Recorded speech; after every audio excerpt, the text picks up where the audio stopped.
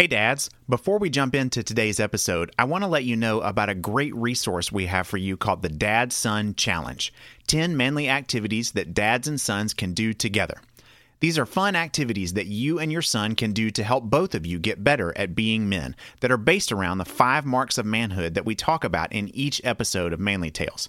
So go to manhoodtribes.com/challenge where you can download your free Dad-Son Challenge today. That's manhoodtribes.com/challenge.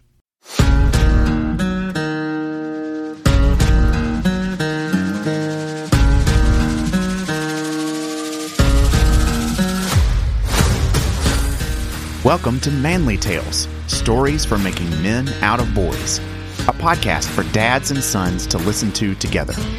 I'm Don Ross, the host of Manly Tales, and each episode you'll hear my sons and me talk about the stories that are inspiring and teaching us about what it means to be a man. We're excited to have you listen in with us. This episode is part of Season 1 of Manly Tales, where we're talking about American Tall Tales. Today's story is the tale of Captain Stormalong. Let's listen together. Thomas Eddystone, the great and salty lighthouse keeper, climbed the steps of the old torch to light the beacon as a maelstrom blew in along the New England coast. He caught a final glimpse of the stars before the gray clouds covered the whole of the sky, and spied a shooting star streak across the expanse. "Good eve, Captain Stormalong," as if speaking to the common itself. "Smooth sailing to you up there. Pray it's a mite calmer for you than these poor ships at seas this night. Of course, 'twouldn't slow you any," old Tom said with a chuckle. "Aye, you're quite the sea dog.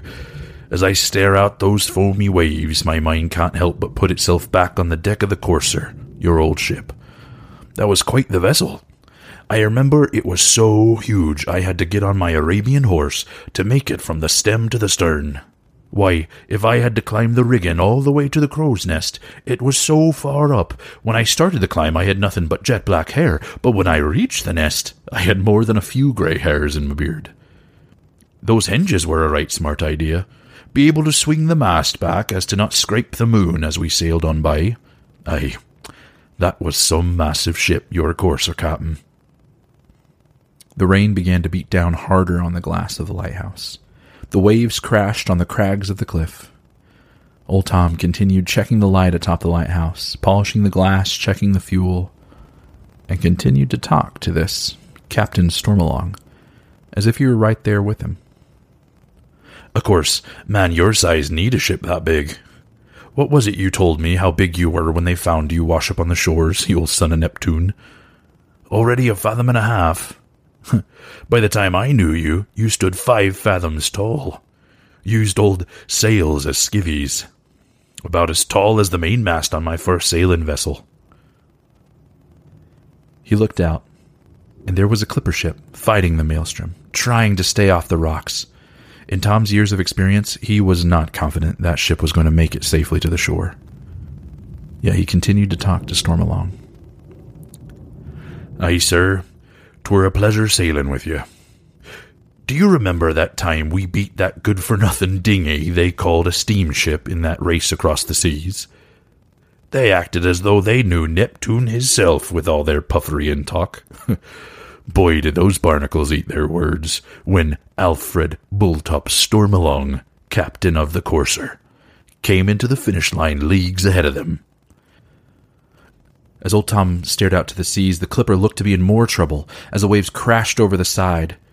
It was looking dire for this ship far from the quay. "But that weren't nothing compared to the fight you had with that overgrown sea monster, the Kraken. The crew thought we lost you in that battle. I remember as we were sailing out deep into the Pacific and there was a storm, much like there is tonight. And that gigantic tentacle reached over the side of the Courser to try to drag us down to Davy Jones' locker. I didn't think there was anything that could match the size of the Courser, but that devil of the sea sure did. And you rushed over to the side of the boat and dove into the water like you were diving in to fish out a man gone overboard, falchion clenched in your teeth.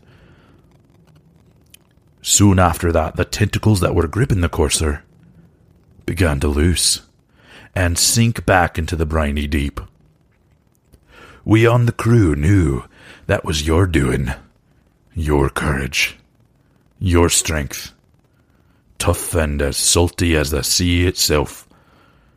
You dove into the slimy jaws of that devil to save your ship, to save your crew, to protect the freedom that's only found on the open ocean. But we didn't see you for hours. Only you, that Kraken, and God himself knows what happened in the deep. Those hours turned into days. Myself and the crew scanning the horizon for any sign of you or the Kraken. Didn't see none. Until on that 6th day, your arm breached the water, grabbed the side of the courser, and pulled yourself aboard. Your skin covered in welts and scars from the Kraken's tentacles. I remember as you coughed ocean water all over the deck, your mischievous grin curled on your face as you said, "Well, boys, when I brought that overgrown calamari to Davy Jones' locker, he took one look at me in that thing and just handed me the combination." Lightning flashed, thunder cracked, and the ship out in the bay seemed to have stopped, run aground on the reef out there. If they didn't get moving towards the harbor, and soon, they'd be goners. Old Tom had seen it before. You seemed bored of sailing after that, Captain Stormalong. Like it had all become far too easy for you. You'd tamed the sea and the creatures therein. I guess that's why you dropped all of us crew off here, set sail on your own. I heard you sailed up there, to the heavens, on the courser itself. And that when them comets are zinging by in the night sky, it's you sailing through the cosmos. Aye, but I miss you, Captain. And that ship out there could sure use some Stormalong's strength. Just then, a brilliant flash of what seemed a mixture of lightning and a comet crashed into the sea not far from the clipper, wedged on the reef. Old Tom couldn't make out any details through the rain-streaked glass, and so stepped out onto the railing, scope in hand, peering closely at the soon-to-be flotsam and jetsam in the bay. When all of a sudden, a monstrous hand emerged from the water, seemingly picking up the ship and setting it down next to the harbor. Safe. Old Tom looked out again, and with another flash of lightning, he saw a mischievous grin curl around a face the size of that now saved vessel, looking right at him. And as the flash disappeared, so too did the visage. Thank you, Captain. Bon voyage. All right, well, that story about Captain Stormalong was pretty exciting. I liked that one, actually. That was probably a character that I wasn't as familiar with in terms of like the tall tales that I had heard before, but I really liked that one. That was pretty good. What did y'all think? What was your like favorite moment in the story? For sure, my favorite moment was when he fought the Kraken, and 6 days later, his hand triumphantly came out of the water. I thought that was really cool. Yeah, that was exciting. That was kind of like a scene out of a movie, right? That was pretty neat to think about. Colton, how about you? What was your favorite moment in the story? Probably the same when he fought the Kraken and got like all those cool scars from fighting the Kraken. Yeah. I thought that was pretty cool. Yeah, it was a pretty epic battle scene. I liked it too. Well, what did you like about Captain Stormalong? Like, what were your favorite things about him just as a character? I liked that his whole thing was kind of like he was a sailor and he had skill, but he was willing to risk his life and his ship to be able to save his crew. Yeah, I liked that too. I liked that. He seemed like a man that I would want to follow, somebody I'd want to be around. What did you like about the character?